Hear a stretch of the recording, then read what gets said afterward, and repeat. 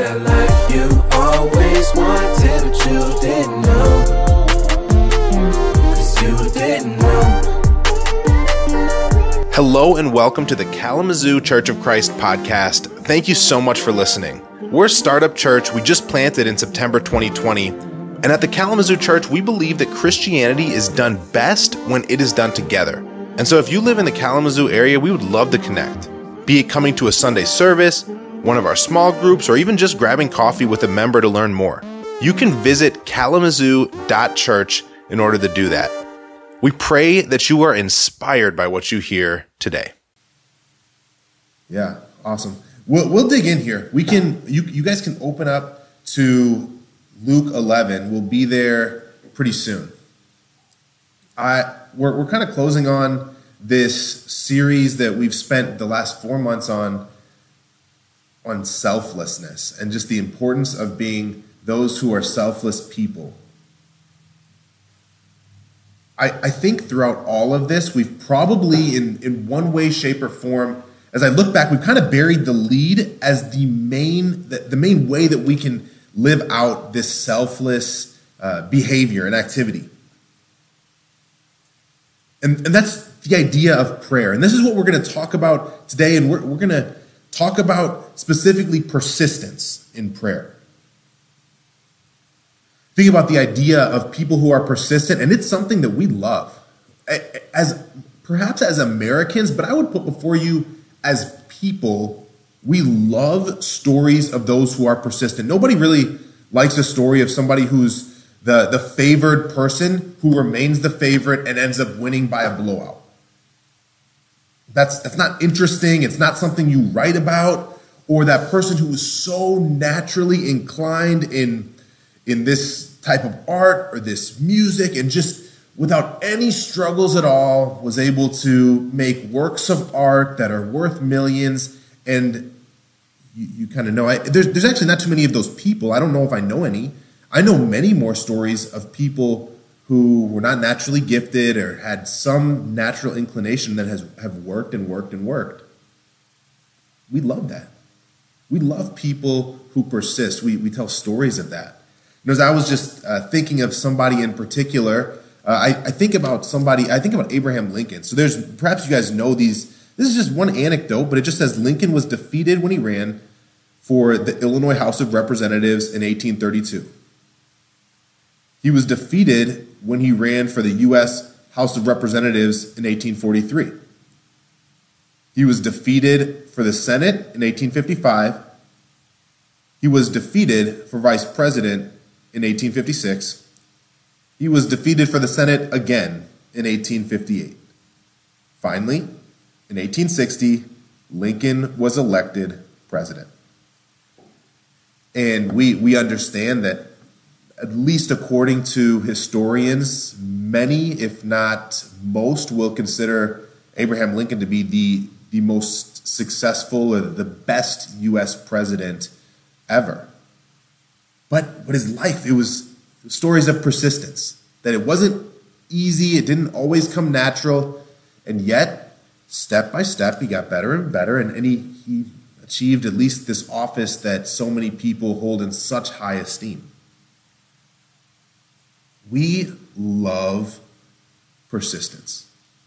We love to tell stories of it, but so often, if you're anything like me, we don't love to be those who are persistent. We like looking at people and admiring their work ethic and saying they are persistent, but inside of us, the idea that we have to be persistent is one that we shy away from. In our relationships with God, I would put before you that we shy away naturally from this call to persist.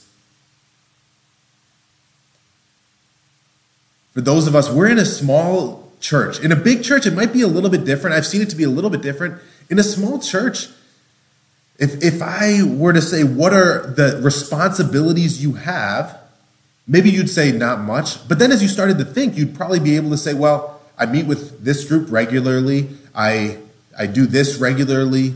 On top of all of that, I have my personal relationship with God. I'm studying the Bible with this person. I'm doing my personal Bible study. And I'm having this person over for dinner. I'm having that person over for lunch. I'm meeting with this person to talk about finances. And you could go down the list. But if I had to ask, if I had to say that the call is to persist, the next question you might have, and I think would be a good one, is in what aspect? As we close out our whole 4-month focus, and really lead into a new focus, I really want to talk about the idea of persisting in our prayer lives. Of all of the areas of our lives, our prayer lives need to be those that can be defined as persistent. Before we get too deep, I do want to share that I feel very challenged by this lesson. And mostly I feel challenged by the Bible and the call that Jesus makes for us to be those who are great at calling out to him. My first point this morning is shameless audacity. We're in Luke 11, verse 5.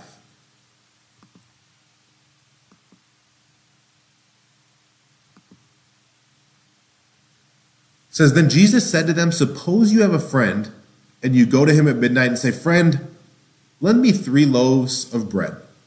A friend of mine on a journey has come to me, and I have no food to offer him.' And suppose the one inside answers, 'Don't bother me. The door is already locked, and my children and I are in bed. I can't get up and give you anything.' I tell you, even though he will not get up and give you the bread because of friendship, yet because of your shameless audacity, he will surely get up and give you as much as you need." And I think we've looked at this scripture. I think even just since we've been here, we've looked at this scripture a couple of times. But there's such an interesting call that Jesus just makes. This friend at midnight would come. And so what this would have been is that you would have woken up the whole house by coming and asking for loaves of bread.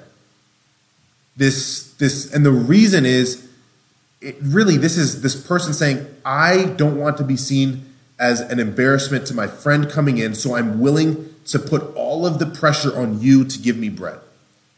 Now, I feel it. We've been able to travel. So we were in Chicago this last week, and now we're in St. Louis visiting Ronnie. But we were in Chicago for some meetings, church leaders meetings, and now we're in St. Louis. We've been staying in hotels, and I'll say honestly that you don't realize how quiet, or rather how loud you actually are, until you're in a hotel with a sleeping baby.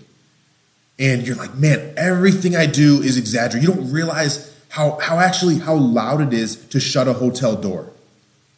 Even the click of the lock when the bolt goes out, it makes a loud noise. And you're like, dude, this is way too loud. But I felt it this whole week, feeling like, man, I have to be extremely quiet. Everything I do, I have to be calculated and intentional. But that's this person knocking. Certainly if somebody knocks on my hotel room door at midnight and says, yo, you got any food in your fridge? I'm like, dude, get out of, now my baby's awake, things are stirring. And this would have been the same kind of situation over here. It truly was this outrageous claim. But it says that not in the name of friendship, but just in the name of get out of my face, because of his shameless audacity. This word's only used once in the New Testament. The word audacious is bold to the point of embarrassment, essentially. So that there's just this boldness, but it's almost embarrassing. And I was really considering this as we think about our prayer lives, or making this huge, enormous ask, is that you cannot be self-conscious and shameless at the same time. There's no way you can be self-conscious and shameless at the same time. You cannot be worrying about what this person or that person thinks of you and also be shameless. Not care. You can't do both. And maybe you can say for yourself is different. I know for myself so often that when I consider being shameless towards God, my self-consciousness takes over, my lack of faith can take over and say, I was praying for something big and I don't know if it can happen. I was praying this in my head, this could make so much sense, and then I say it out loud, and maybe I'm praying with somebody and I mute the prayer a little bit.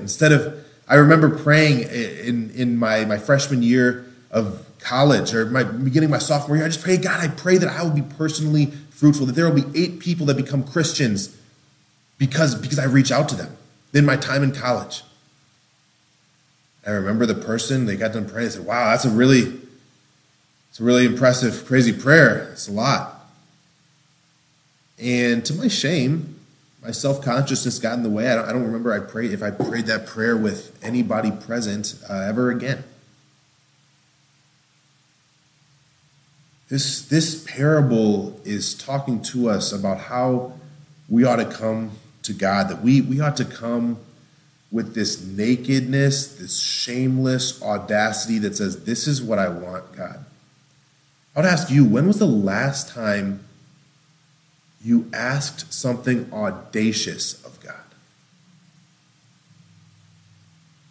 When was the last time you asked something of God that you felt like He might not be able to answer this one?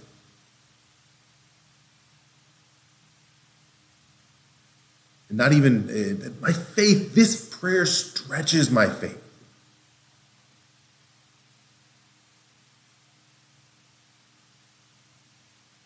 There's certainly stories that you would have, I would bet. Maybe there's stories of when you were first starting to study the Bible and get deeper with God that you go to right away. And same with me. But that's a bit of an indictment on us, isn't it? Because if we were to ask any of the prophets, if we were to ask certainly those who were walking with Jesus, when was the last time you asked something audacious of God? They would say yesterday or this morning. For you and I, if we are going to be those who are selfless, we're taking the focus off of us. Asking something audacious is saying, the focus can't be on me. I'm not able to do it. God, you have to move.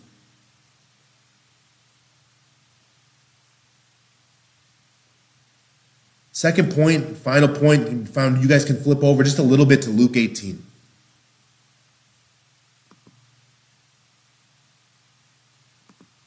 Luke 18 is another parable. It's a bit of a parallel parable. It's not exactly parallel, but there's similar. It's a similar narrative, I would say that. Luke 18 in verse 1, it says,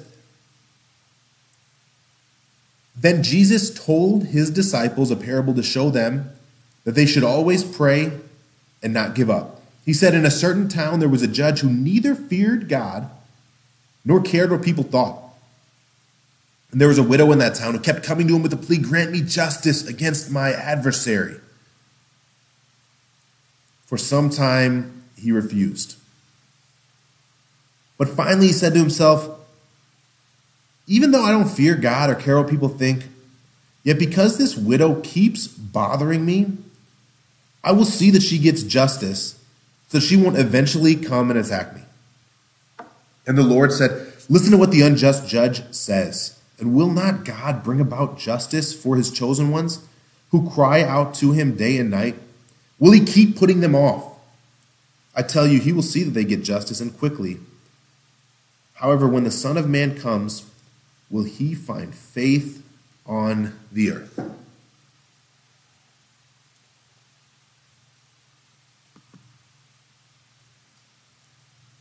My first point was shameless audacity. My next point is keep coming. You think think about being those who ask for amazing big things, and that's all well and good. But there's a second component, and that's this one. Certainly we understand this unjust judge is not a communication of how God acts. In fact, God is so just and he's just saying, even on the lowest of levels, for the worst of people, those who don't care about God and don't care about how they're viewed according to others, even they will show justice. Saying, if the worst of the worst are going to show justice, how much more am I going to show justice? He says, who cry out to him day and night.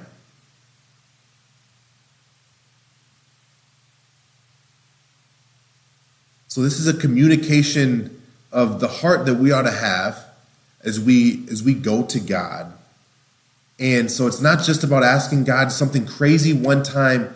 It's this continual consistency in prayer. So powerful that there's this connection that's made. And so the scripture for this week is Luke 18:8. I tell you, he will see that they get justice and quickly.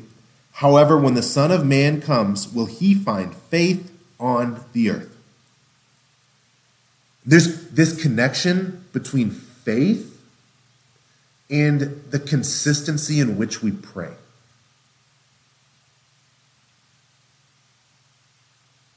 Sit with that for a minute. If there was just a gauge of, if someone had to ask, are you faithful? Many would say, yes, I am faithful. I'm a faithful Christian. And if the follow-up was, well, the same answer to this question then ought to be, do you consistently pray? And I know that I've heard it, and you've heard it, and certainly we're not talking necessarily about just the amount of minutes spent. That's not necessarily what we're talking about, but it's a measure. It's a gauge. I know when I measure something, it's in an effort to get better. In athletics or anything, you measure so you can get better. There's this saying for this athletic training company that if you can measure it, you can improve it. So the same in so many ways is true in the way that we pray, the time that we spend praying. We can measure it. If we measure it, we can improve it. I've told this story more than a few times, and so I know that Bianca's heard it 12 over that times, and maybe you guys have already heard it once, but I remember the first time that I decided I was going to measure the amount of time I prayed. Went up on the 12th floor, was the study floor of the engineering school that I went to, and I walked up. I was on the 5th floor, went to the 12th floor. I didn't walk, I took the elevator, but it was in the morning, and I said, somebody gave a lesson on prayer the day before, and I was not very spiritual, but I said, I'm going to measure how much I pray. I wonder how much it is. How much can I pray? And I set the timer, put it on airplane mode, I pressed start, and I just started praying, and I was talking to God, and it was powerful. It was me and him, and there was nobody else there, and so I'm even saying words out loud.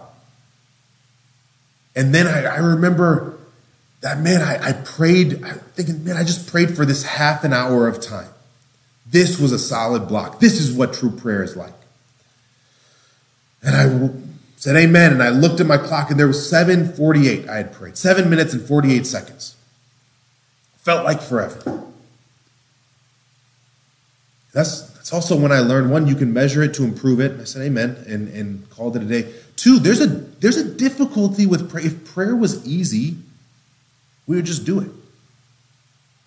There's a couple theologians that I was reading some of their commentaries on just the concept of prayer, certainly, but then even this scripture, and the communication was the devil knows how powerful prayer is. That's the reason why it's hard. The devil knows that prayer has the ability to call on angels to fight. And that's why it's very difficult. If it was something that was easy, then it would just happen. If it was something that didn't have power, then the devil wouldn't have to compete against it. That's fine. It's all good.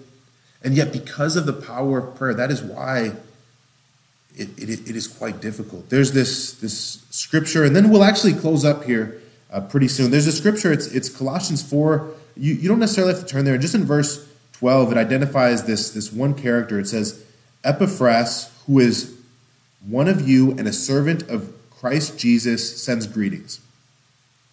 He is always wrestling in prayer for you, that you may stand firm in all the will of God, mature and fully assured.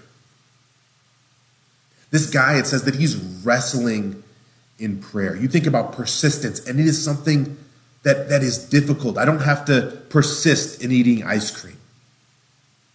I don't have to persist in playing basketball. I don't have to persist. Sometimes I have to persist in golfing because it's so difficult and I'm so bad at it. But hear me now. After I get done with the round, I don't have to persist in it. I want to go again. Prayer is not that. It is something that we ought to persist in. Family, I want to draw a magnifying glass this morning to our prayer lives. And I think as we continue in this next series, looking at the book of Acts, I think there's going to be a magnifying glass that stays pretty firmly on our prayer lives. And it's difficult and it's selfless to say, I am not in control, that my time is so much better spent calling out to God than it is doing any of the tasks and activities that being in a small church or being part of a group where there's energy going and me calling out to God is worth more than all of that. Our prayer lives ought to be characterized by asking for very, very big things audaciously, and then asking and asking and asking. I want to leave you guys with one challenge this week. That challenge is that I want to challenge you all to record the amount of time you spend praying this week. To actually make a record of it. And it can be in the car. It could be doing different tasks, but to specifically, if you can make some time, go ahead and record. Just record it. I'm not asking you to raise it to 20 minutes a day or 30 minutes a day. That's not what I'm asking yet. Let's just record it and see what happens. And I think if we can record it, we can improve it. And not that 1 minute of prayer is worth 1 minute. That's not necessarily what I'm saying, but I do know that the times in which I focused on prayer has changed me from the inside out. The idea of calling on God has changed me, and God knows. God's like, I'm going to answer this prayer. But it's changed me in a way that would have not happened otherwise had I not called out to God with urgency. So that is the lesson this morning, guys. We think about persistence in prayer. Certainly, it was so cool to hear Dr. Bill Molden's thoughts about the cross and about the stuff that he's learning. We love you guys so much. I love you guys so much. Looking forward to seeing you guys on Wednesday as we really dig into just calling out to God and being with one another. Amen. Why don't we close with a prayer, and then we'll end. If you would please bow as we close here.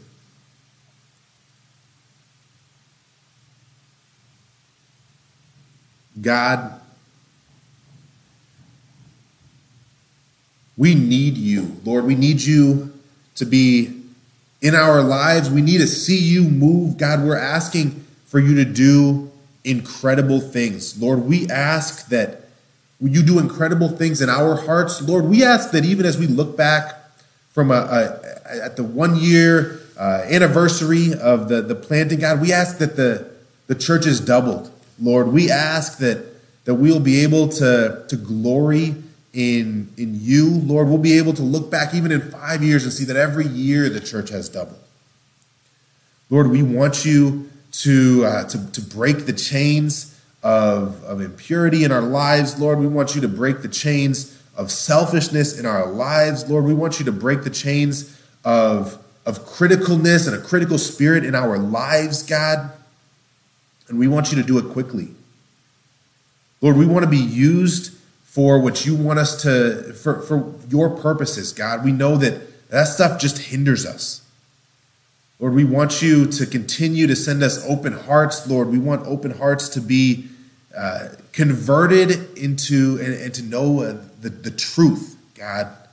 Lord, we're so grateful to be able to worship you this morning. God, please view this time as a worthy sacrifice to you. Lord, we love you. This is in Jesus' name that we pray. Amen. Thank you so much for listening to the Kalamazoo Church of Christ podcast. If you're in the Kalamazoo area, we'd love to get connected. Please go to kalamazoo.church and fill in your information to come to a Sunday service or any other event that we have going on. In any case, you'll be hearing from us next week.